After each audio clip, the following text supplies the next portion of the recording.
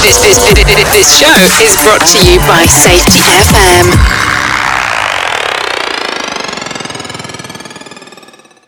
And from the border of liberty and prosperity and the highway to the north, this is Safety Wars for Thursday, December 15th, 2022.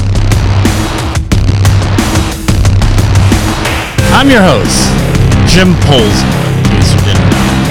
This is your humble safety warrior.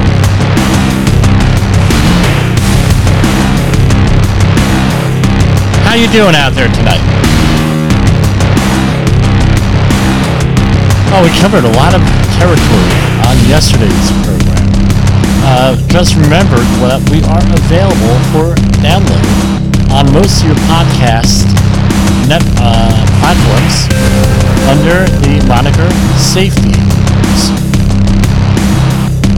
So that's where we release our podcasts and this program.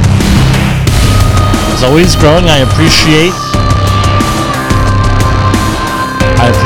the support, the encouragement, the coaching, and everything else that goes into it. It's helping me become a better person, better communicator, better whatever we call it.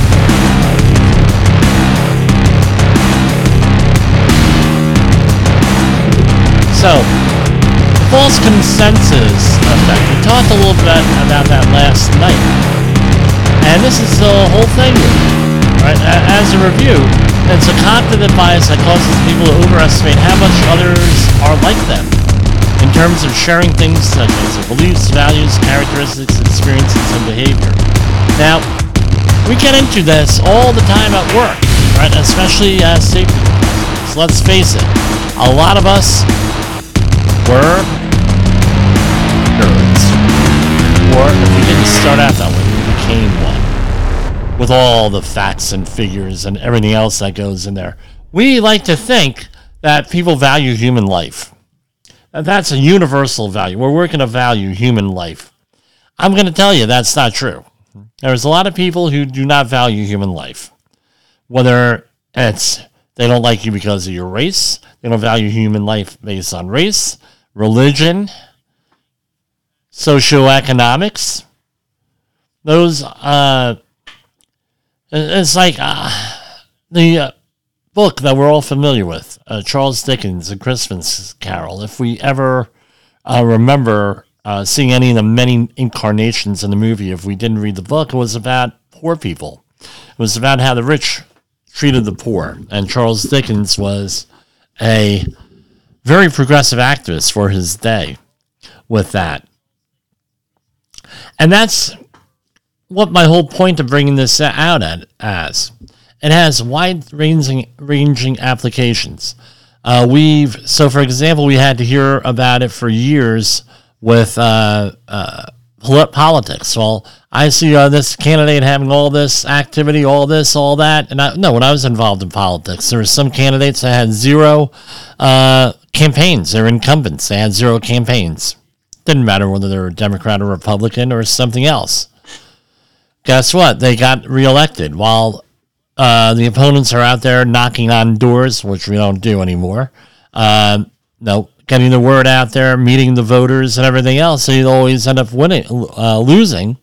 And it would be like, well, where the hell is all these people that were going to support us? Well, guess what? They were either being nice, or there wasn't enough of them, or you thought that everybody thought the way you did and it didn't work that way. How does that work with safety? Me, I value human life. Right? That's the way I am. If you could say one thing about me, I value human life.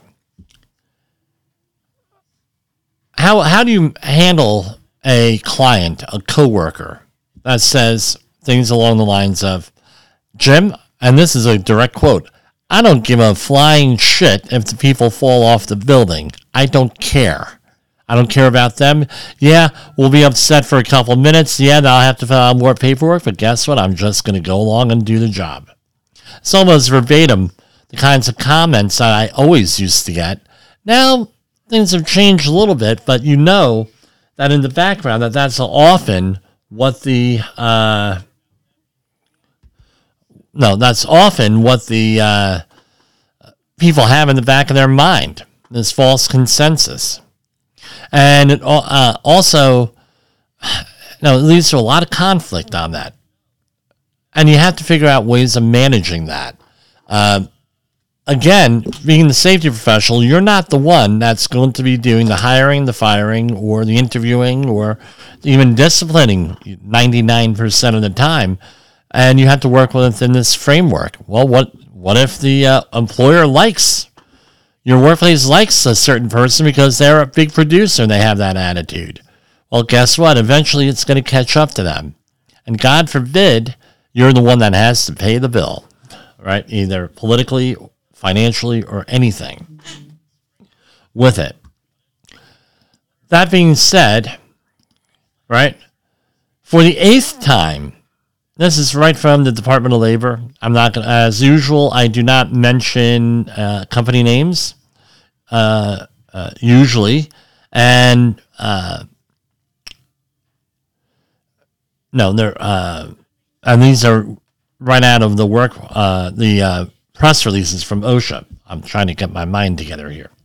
For the 8th time since 2016, federal safety inspectors found the owner of a certain roofing company in Ohio exposing roofers and other workers to the construction industry's leading cause of death, falls from elevation, by failing to provide them with fall protection, equipment, and hazard training. So this would be a severe violator thing that we were talking about yesterday.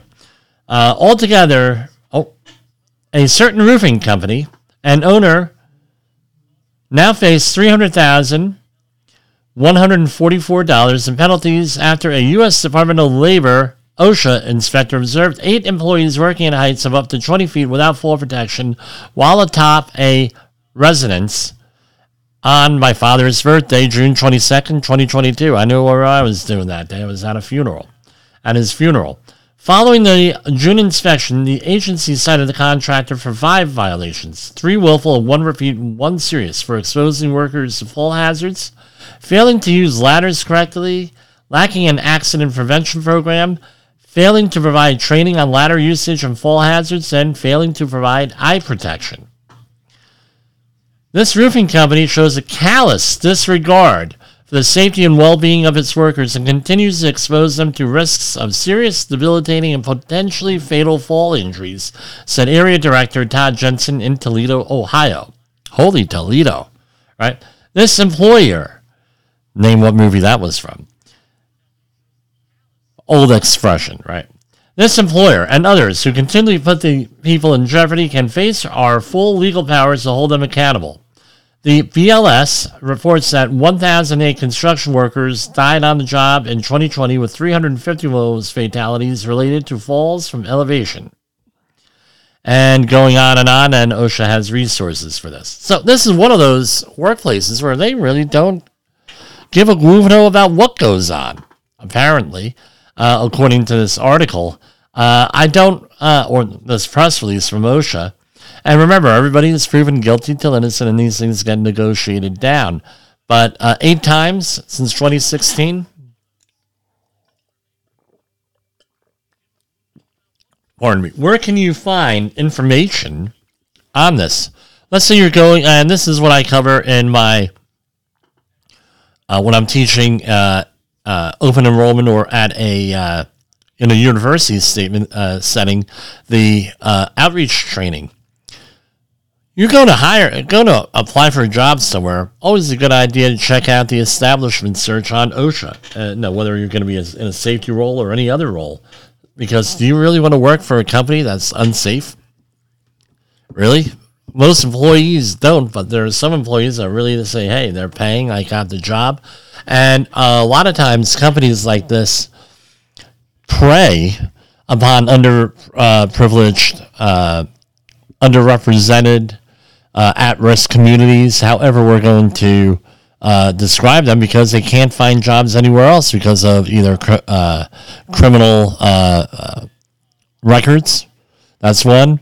I know of a couple of companies that go where criminals are and say, "You want to work here? Well, you can work for free. Work for under the table. You could do, you could work for us, and they're gaining something. They have to have a job for if they're on probation, for example, and things of that nature. And those are the kinds of communities that I, for whatever reason, kind of like specialize in doing training for them through the university that I work for, and also other groups where we do training for at-risk communities. So give us a call, 845-269-5772, or email us at jim@safetywars.com, and we could go and hook you up with some training classes. This is from FEMA. Hurricane Ian flood insurance payments surpassed $1 billion. FEMA encourages policyholders to take advantage of extended grace period. More than $1.2 billion has gone into national flood insurance policyholders to help their Hurricane Ian recovery, with 46,000 policyholders having filed claims following the storm's landfall. More than $237 million of those dollars were in the form of advance payments, where policyholders can receive up to $20,000 after filing a claim. And it goes on and on and on. They extended the grace period to renew one's policy from 30 to 90 days for certain Florida policyholders. Going on and on. So if just check out the FEMA.gov website, see if you're eligible or you would want these loans. I think the interest rate is probably going to be okay compared to the interest rate everywhere else. EPA, this is from the EPA from yesterday. EPA selects 29 organizations to receive first brownfields job training grants funded by the bipartisan infrastructure law, boosting workforce training in underserved, overburdened communities. Today, the U.S. EPA announced the selection of 29 organizations to receive a total of more than $14 million in grants funded through President Biden's bipartisan infrastructure law for environmental job training programs across the country. The grants through EPA's Brownfield Jobs Training Program will recruit, train, and place workers for community revitalization and cleanup projects. I hope my university gets those. Where are they looking at doing stuff? Right, lead and asbestos abatement, hazardous waste operations and emergency response, mold remediation, environmental sampling and testing, and other environmental safety training. I'm looking at the list of companies, and they seem to be in major metropolitan areas throughout the country. So I'm going to save that one. Give me a second here. Okay. We're going to move over. I kind of have to be more consistent here with what I am doing. It's about that time. We're going to try to do money stuff right now at about 13 minutes after the hour. Dow Jones Industrial fell 2.25%. That's like 750 points today to close at 33,202. NASDAQ was also down about 3% at 10,810. U.S. 10-year Treasury yield was down to 3.448. Crude oil up 76.29. Hold on. Okay. Moving on over to precious metals. Gold at 1787.80. Silver, and that fell. Silver is up 23.38. Platinum up 1,025.80, and palladium is up at 18.45. Hold on. What's crude oil? I'm not seeing it on my list. Oh no. Hold on. Okay, here we are. Crude oil, Bitcoin is down 17,383. Actually held steady at 17,383. Crude oil is at 76.31 a barrel, so went up slightly from yesterday. So I tell you what, some prices of gasoline are coming down in New Jersey. And certain parts of New York, we're looking at close to $3 a gallon. But I was in one area today, and it was $5.69 a gallon. What's causing all this financial strife here? All right, retail sales, manufacturing decline, and I have some commentary here too, point to slowing economy. Shoppers spent less in November on holiday-related items and autos as Fed continued raising rates. Well, who wants to pay all those high interest rates for a car? All right. I mean, this should be obvious here. All right. And here we go. The recession fears mounted Thursday, pushing benchmark indexes sharply lower.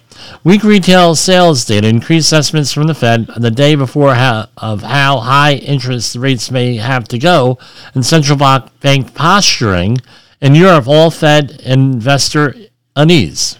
Dow Industrial fell 764, and we just all mentioned that. Central banks in the UK and Eurozone and Switzerland also raised rates, highlighting the risks to a late fall rally that has taken the Dow, for instance, up 16% from its recent low. So,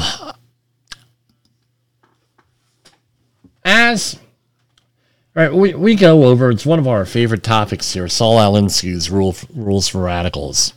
And it's how you institute for review social change out there. And it can be change for Alinsky wrote it for political activism and things of that nature. But they also apply to inside organizations. And one of the rules on there, I forget which number it is keep the pressure on. Keep the pressure on. How is that relevant to some of our stuff here? Have you noticed that since probably 2000, right, and a lot of our listeners, our new listeners, probably a couple of college students that I had training with this week, they weren't alive back in 2000, right? What happened in 2000, November? You had the Florida recount for the presidential election. That was a crisis. Then, in September 2001, September 11th, you had another crisis. You had the Bush administration. That they came in under crisis. And it seems like, and it doesn't, remember, we've had Republican, we've had Democrat, we've had another Republican, now we're another Democrat in the White House. The Senate and House of Representatives have gone back and forth a couple of times between parties and everything else here. So this is really apolitical, but if you notice, we're in a constant state of panic. Keeping the pressure on. We're in a constant state of everybody being a nervous wreck.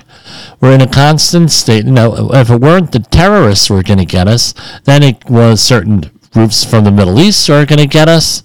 Then it was going to be one group, another group's going to get us, and then another group's going to get us, and then another group, and then, President Trump's people are going to get us. Oh, no, the Biden people and the Hillary people are going to get us. Everyone, and this, and it's all mayhem, and it keeps us under all this stress and all this pressure and everything else.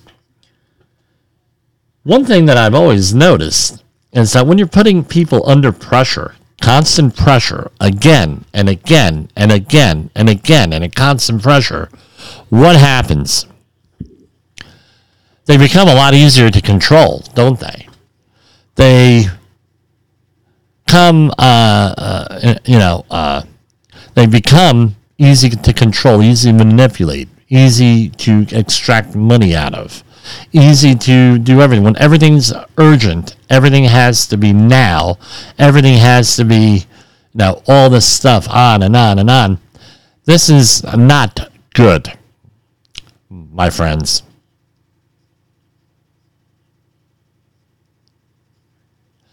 People try to, they bust my chops a lot. I am a Trekkie, admittedly. I like Star Trek. Why? Always have. From my first episode I saw back in September 1973, which was the animated series. I believe it was the episode The Joker, until today, right? It's on constantly. Gave me a lot of hope. It gave a lot of people a lot of hope over the years. Well, one of the characters I latched on to was Mr. Spock, played by Leonard Nimoy. And he was a member of the race, extraterrestrial race called the Vulcans, and they followed logic and reason. Tried to purge emotion out of them. Now, we're human beings, we're not going to do that. We're filled with emotion, and then later on through all the series, you can see where the Vulcans did have emotion, but they held it in check, and they were right, and things of that nature. You had different writers, different incarnations. The current two players of Spock are Ethan Peck, who was Gregory Peck's grandson, the famous actor, and then you had Zach Quinto in the J.J. Abrams Trek in the movies. But it's always logic, reason.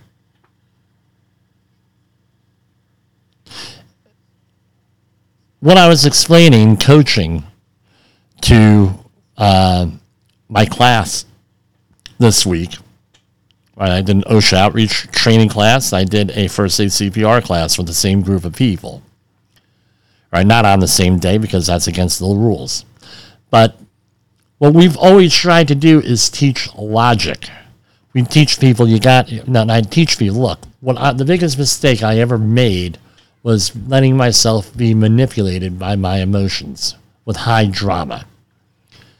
And just before I went on the air here with the podcast, right, I had a milestone birthday back in 2020. And I said, how many more years do I have? So I'm going to make a concerted effort. And it's been a concerted effort since my mid-30s, actually my mid-20s, to try to purge emotionalism, snap decisions. Try to get myself out from being all this emotion, and everything else, and being easily manipulated. I'll be honest with you. Some days I struggle with it still. And when I see, and when I'm working with other workplaces, whether it's where I'm doing an accident investigation, I'm managing day-to-day safety operations, I come in for a training class, I do whatever, which we always do that, or I have one of my people do that. All of the problems stem, it seems, a good chunk of them from letting their emotions run wild. Letting themselves be manipulated. And what happened was, one of the reasons why we do this, we do what we do on Safety Wars, now Safety Wars Live before the podcast, and before that, and still occasionally the podcast, is we try to coach people how to not be manipulated. It's a very important skill. We can see now, right, constant financial pressure with the ups and the downs of the stock market and inflation and gas prices and this. And they're all real problems, don't get me wrong, but the thing is how are we going to get ourselves out of this? Routine is one way. Making sound financial decisions and business decisions is another way. And all that stuff. So you need to, get rid of this emotion. I'm rambling on and on. And that brings us to our next story here. And this is from the New York Times. Luddite teens don't want your likes, when the only thing better than a flip phone is no phone at all. All right, so apparently there's a group of teens that got together in Brooklyn, New York, and they formed a club, the Luddite Club, a high school group that promotes a lifestyle of self-liberation from social media and technology. And they meet at Prospect Park. They they hide away their iPhones, or in the case of most devout members, their flip phones, and they're anti-technology, the Luddites. Now, if you look back, Luddites, who are the Luddites? I believe that they were in ancient Israel, right? Or were they? No, I'm completely wrong on this. Do. Hold on.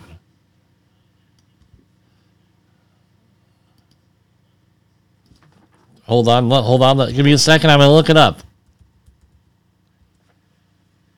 A Luddite is... Oh, okay. I did not know that. I thought they were a biblical thing. All right. And it's a member of the bands of English workers who destroyed machinery, especially in cotton and woolen mills, that they believed was threatening their jobs. Right? So there were the textile workers in the 19th century, the Luddites. The group is believed, I'm reading off of Wikipedia, so God knows how accurate it is. The group is believed to have taken its name from Ned Ludd, a legendary weaver supposedly from Leicester. I guess that's how you pronounce it. So here we have a group of children, and as this is biblical, from the mouths of babes, right? That has this. Well, we're going to get rid of technology, right? We're going to deal with that. I find myself jealous in a way, right? Where they're getting away from technology. It's all ingrained in us. I don't know. It's now one of the teens, Lola, a young lady named Lola. When I got my flip phone, things instantly changed. I started using my brain. This is a quote. It made me observe myself as a person. I've been trying to write a book too. It's like 12 pages now, and I don't know. This is actually. I think it's a good thing with this unplugging. Now, technology has a lot of advantages. Let's not throw the baby away with the bathwater. Medical advances. We're communicating right now because of technology. I wouldn't have this nightly broadcast if that, which is literally, and I have to thank Jay Allen again, this is literally a dream come true for me, this whole thing, this opportunity.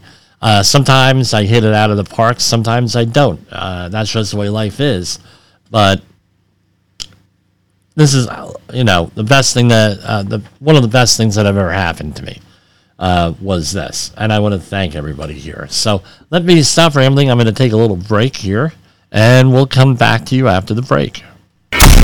In the professional safety community, communication and planning are just a few keys to your program's success. The question many practitioners have is, where do I start? Dr. Jay Allen, the creator of the Safety FM platform and host of the Rated R Safety Show, has built a global foundation to help you along the way. Go to safetyfm.com and listen to some of the industry's best and most involved professionals, including Blaine Hoffman with the Safety Pro, Sam Goodman with the Hop Nerd, Sheldon Primus with the Safety Consultant, Jim Pozell with Safety Wars, Emily Elrod with Unapologetically Bold, and many others. As individuals, we can do great things, but as a team, we become amazing. Dial into safetyfm.com today and surround yourself with a powerful force of knowledge and support.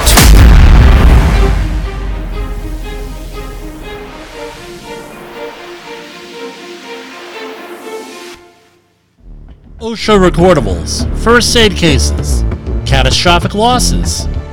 You want answers? So do I. This is Jim Polzel with Safety Wars. Okay, we are back. So we're going to go into change gears a little bit here. Drought emergency declared for all of Southern California yesterday.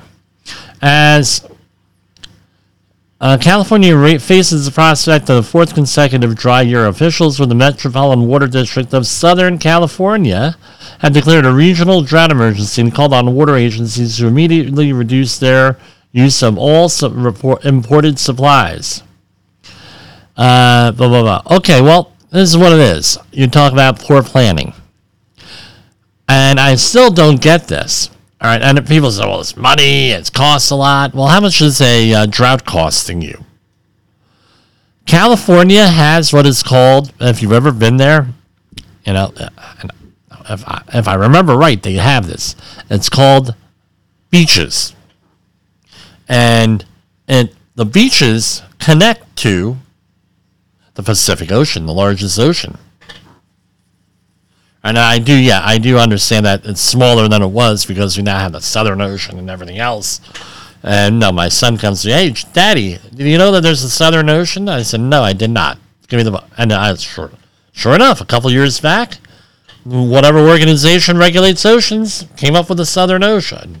But anyway, why don't we have desalination plants over there? If only, okay, costs a lot of money to desalinize water. Okay, great. Well, we have peak use electrical plants all over the country.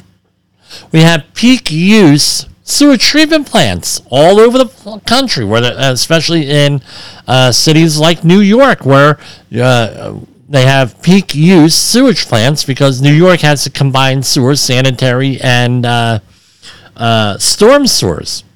All right, they have all of this stuff. Why don't we have a peak use or a drought emergency water treatment plants for desalination so we don't have to go through this crap?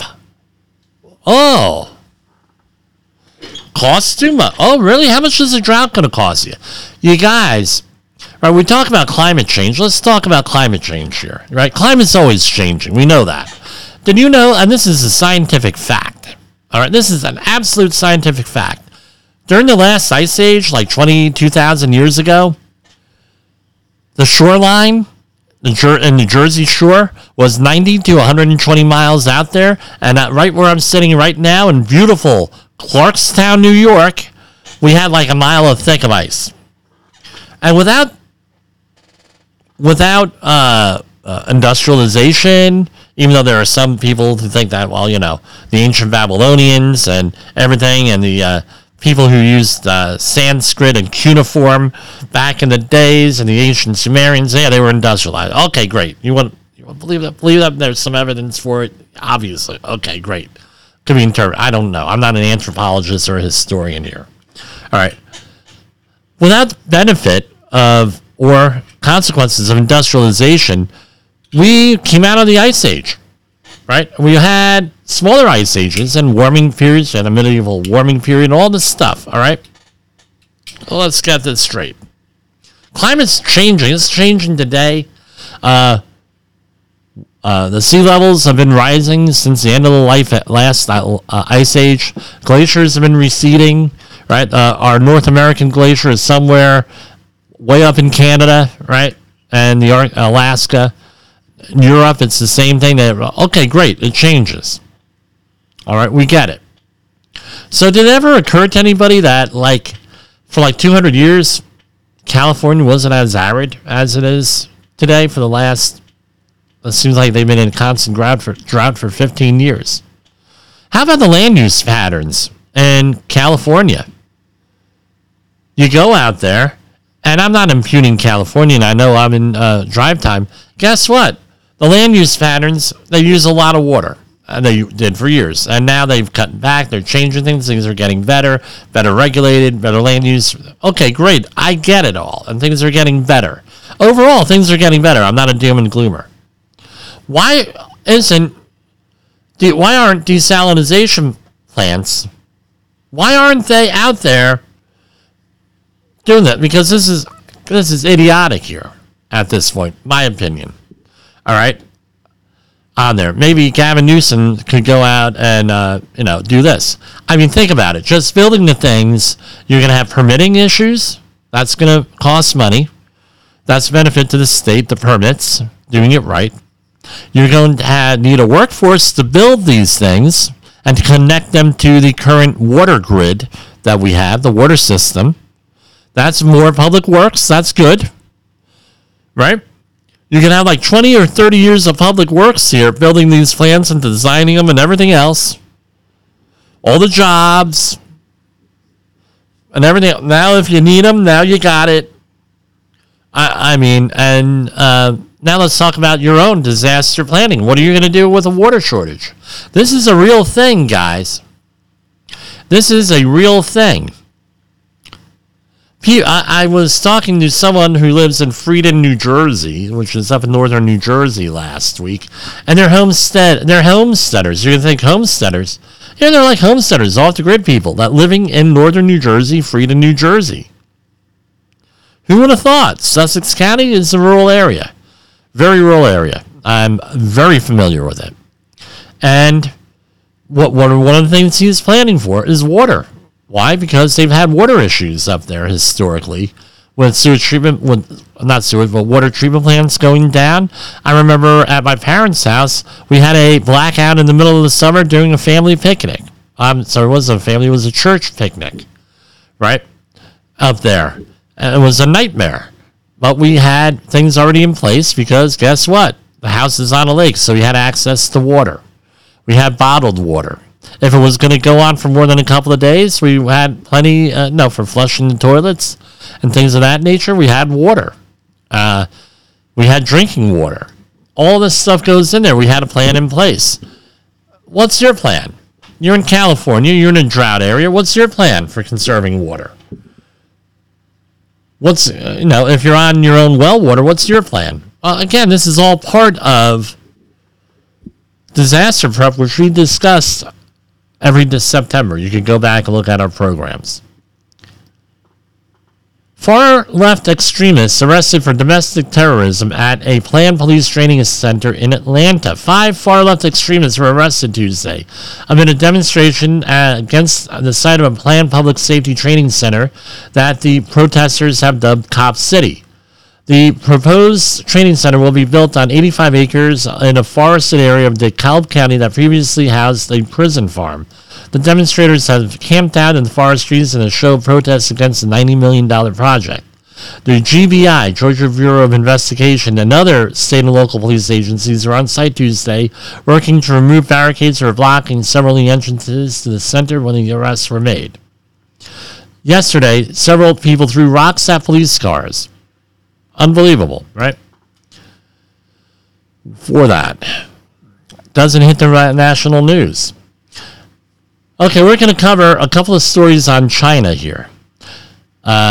Chinese student arrested after threatening democracy activists in Boston. The U.S. prosecutors said on Wednesday, a Chinese citizen attending I'm going to leave out the college in Boston, stalked and harassed an activist who posted flyers supporting democracy in China and also reported the person's activities to Chinese law enforcement.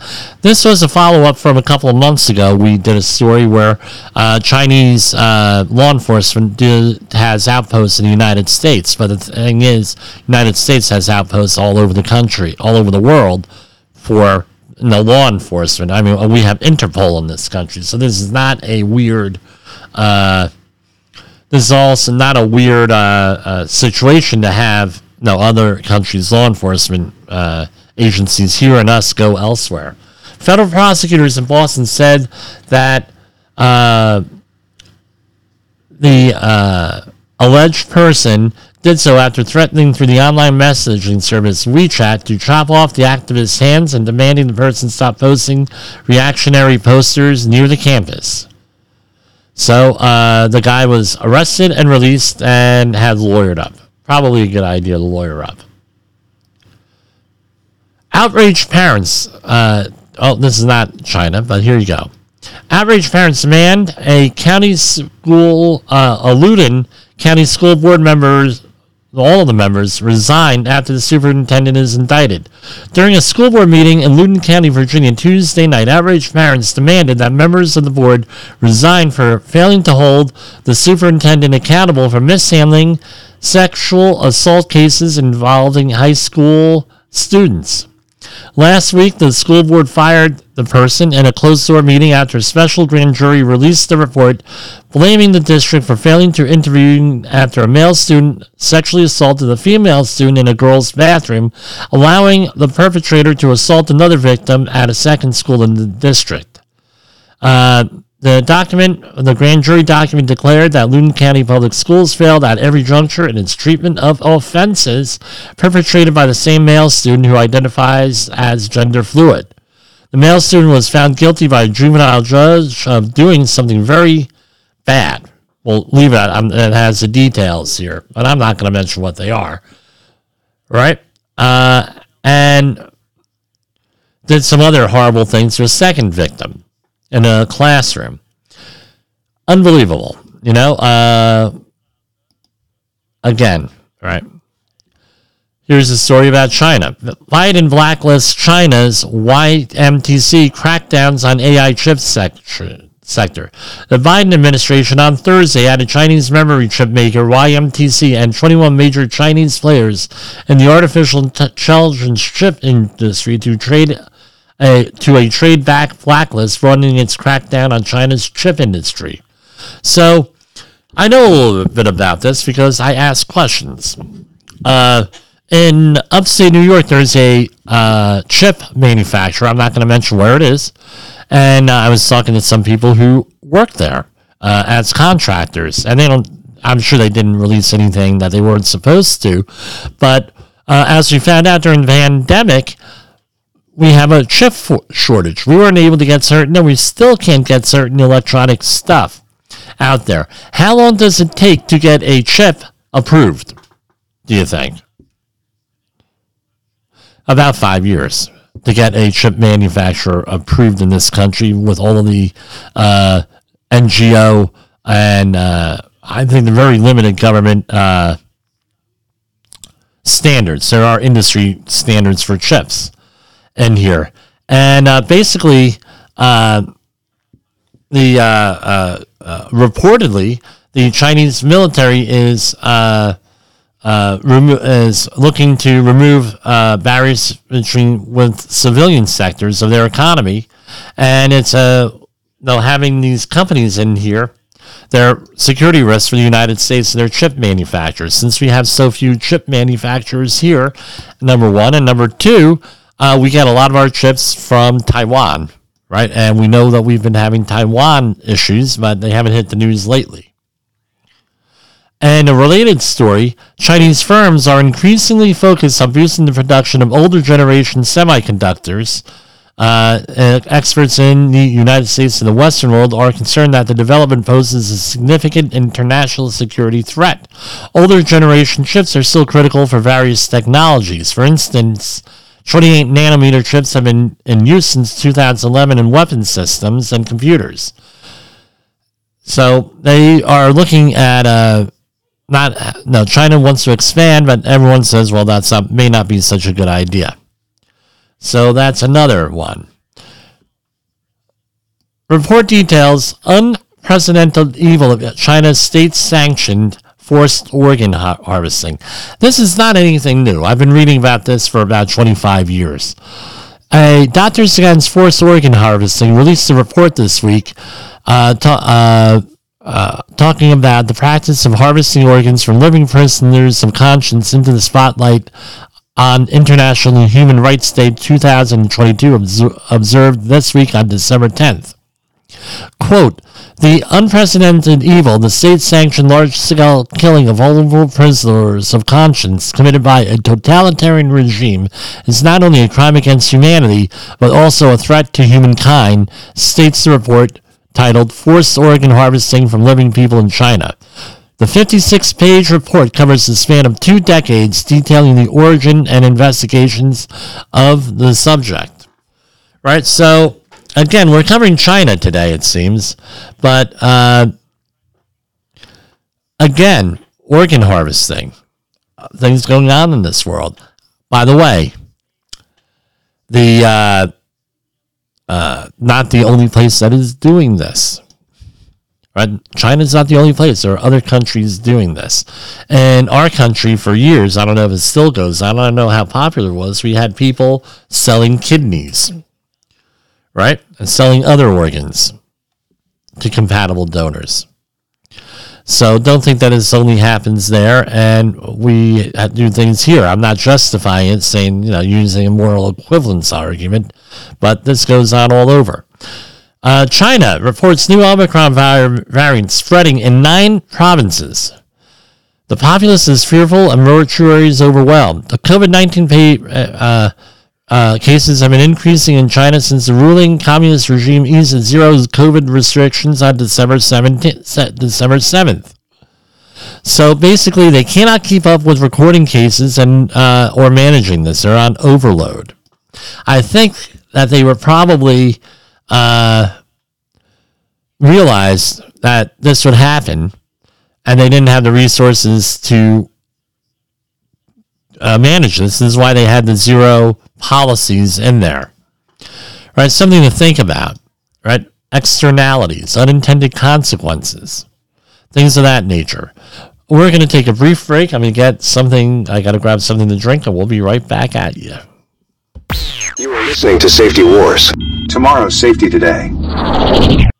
Is your safety training old, stale, and hackneyed? Is your safety trainer still preaching a warped version of behavior-based safety? How about safety training that actually addresses your hazards in your workplaces and is not standardized baloney from 25 years ago? Contact the Safety Wars team at safetywars.com or call Jim Posel at 845-269-5772. Remember, if you're receiving this message, you are the solution to unsafe workplaces.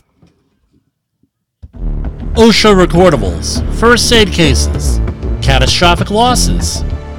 You want answers? So do I. This is Jim Posel with Safety Wars. Safety Wars is streaming now. SafetyFM.com. And we are coming back. I hope I didn't get too swampy there, but all this stuff is happening here. And it doesn't seem to be covered in normal news, right? We have to go out and we have to search for it. And with all the stuff going on with China, Ukraine, all the other turmoil and everything else all over the world, we forget about these things that go on. Something else that we forget about. So this week I did safety training at a university in northern New Jersey, and one of the classes I did an outreach class, and I did a first aid CPR class, right, for the students. And it was the same group of students. But anyway, so what's the advantage of having a safety professional do your first aid CPR training? What I try to do, and I either use it with supplemental information or as part of the class where it's appropriate, I talk about what the OSHA requirements are for injury and illness reporting. Because this is what happens. And I stress how important it is to have a accident management program, back to work program. You know, they go by all different types of names and they have all different types of variations. And there's a lot of options. So I wanted to go over the 29 CFR 1904 standards, specifically recording and reporting of occupational illnesses and diseases. This is subpart C, right? So what's required? We are in 1904.4 subparagraph A.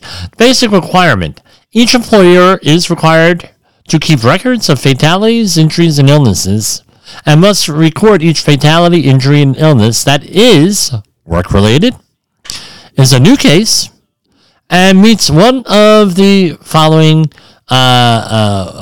reporting criteria laid out in 1904.7. And then, I'm not going to go and keep on reading all these verbatim, but let's see here. What's relevant? You must consider an injury or illness, and I'm in 1904.7a, basic requirement. You must consider an injury or illness to meet the general recording criteria and therefore be recordable. If it results in any of the following: death, days away from work, restricted duty, or transfer to another job, medical treatment beyond first aid, or loss of consciousness. You must also consider a case to meet the general recording criteria if it involves a significant injury or illness diagnosed by a physician or other licensed healthcare professional, even if it does not result in death, days away from work, restricted work, or job transfer, medical treatment beyond first aid, or loss of consciousness. So that's a lot.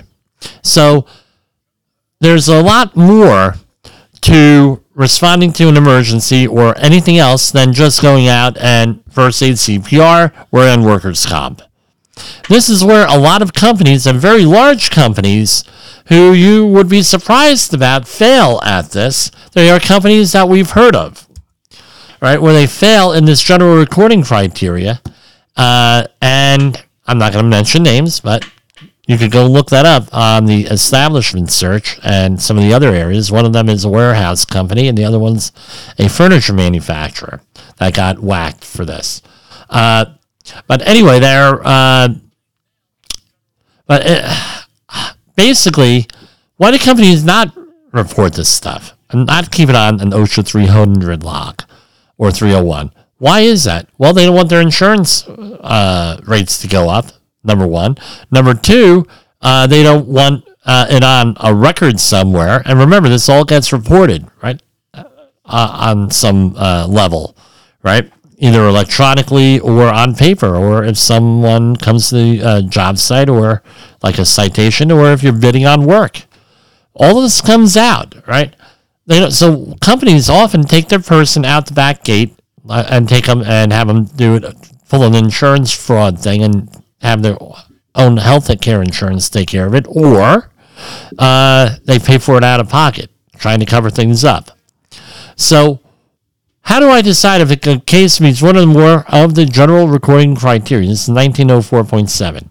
If there's a death, if there's a day away from work, restricted work or transfer to another job, medical treatment beyond first aid, loss of consciousness, a significant injury or illness diagnosed by a physician.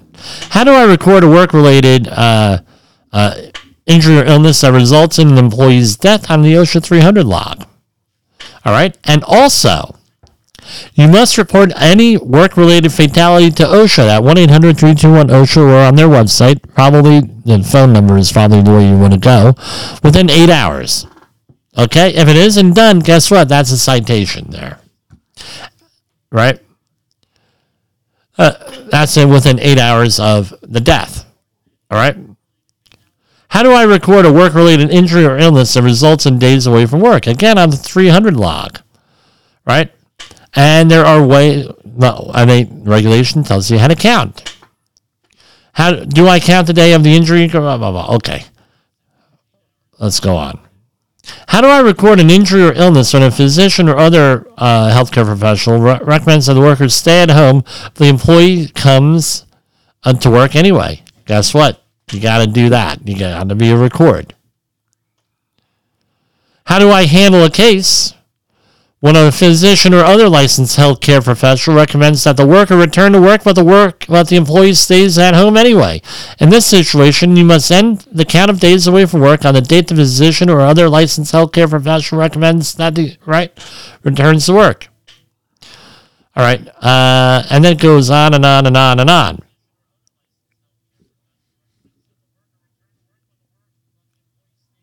How to count and everything else. Okay, and it goes on and on. We go into a little bit. We're going to be closing out the program very shortly here. What is the definition of medical treatment? Medical treatment means the management and care of a patient to combat disease or disorder, right? That means a visit to the medical treatment does not include a doctor's visit, a diagnostic procedure, or first aid. What is first aid? And that's a lot of stuff. Tetanus shot is first aid. Non-prescription medication, non-prescription strength. Cleaning or flushing or soaking wounds. Using a wound covering like a Band-Aid. Right? Using hot or cold therapy. Non-rigid means of support. Temporary mobilization devices like a splint. Drilling of a fingernail and toenail to relieve pressure. Using an eye patch. Removing foreign bodies from the eye. Using only irrigation or a cotton swab. Right? Removing splinters or foreign material from areas other than the eye by irrigation, tweezers, cotton, or other simple means. Using finger guards. Using massages. Drinking fluids for relief of heat stress. Right? That is non-recordable. minute that you take them to the hospital, they put an IV in them, that's recordable. All right. And it goes on. You could go look it up in 1904, everything. You have to record Neil Sick and Sharp's injuries. All right. There's stuff for recording criteria for occupational hearing loss. And it goes on and on. So,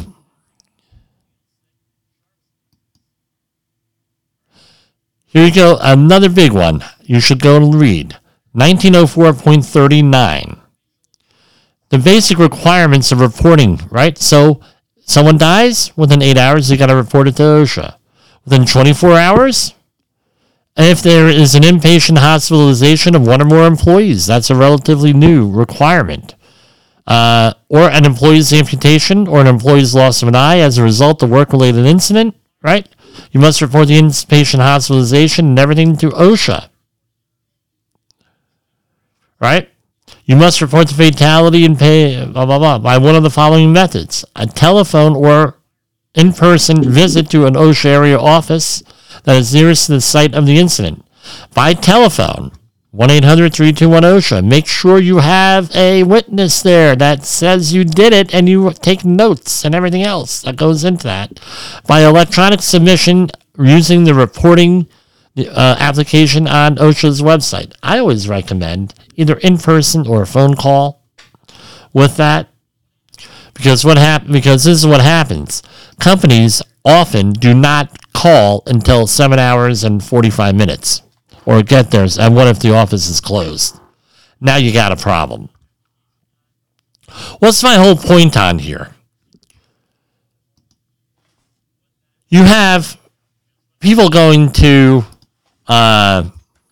you're sending out your employees for first aid CPR training. Guess what? There's a lot more that goes into that. That's not in the standard first aid CPR course, especially for the workplace.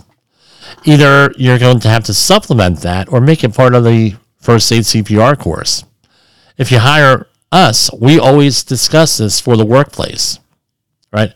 I discuss it when I'm doing it for like a college or university or something, because usually those are the future managers that have to know a little bit something about that, and it doesn't take long. With this stuff. If you have PowerPoint slides and everything else, that's something you could do. So that's what you do. Just don't hire anybody. Don't send anyone just anywhere for things. Give us a call if you want first aid CPR training. We do travel. We'll go wherever you have the training class.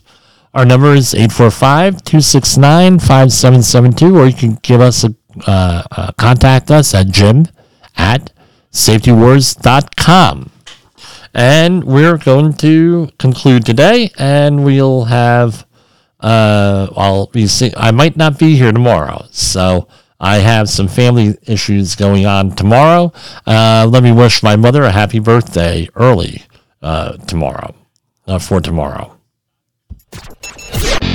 The views and opinions expressed on this podcast are those of the host and its guest and do not necessarily reflect the official policy or position of the company. Examples of analysis discussed within this podcast are only examples. They should not be utilized in the real world as the only solution available, as they are based only on very limited and dated open source information. Assumptions made within this analysis are not reflective of the position of the company. No part of this podcast may be reproduced, stored in a retrieval system, or transmitted in any form or by any means, mechanical, electronic, recording, or otherwise, without prior written permission of the creator of the podcast, Jay Allen.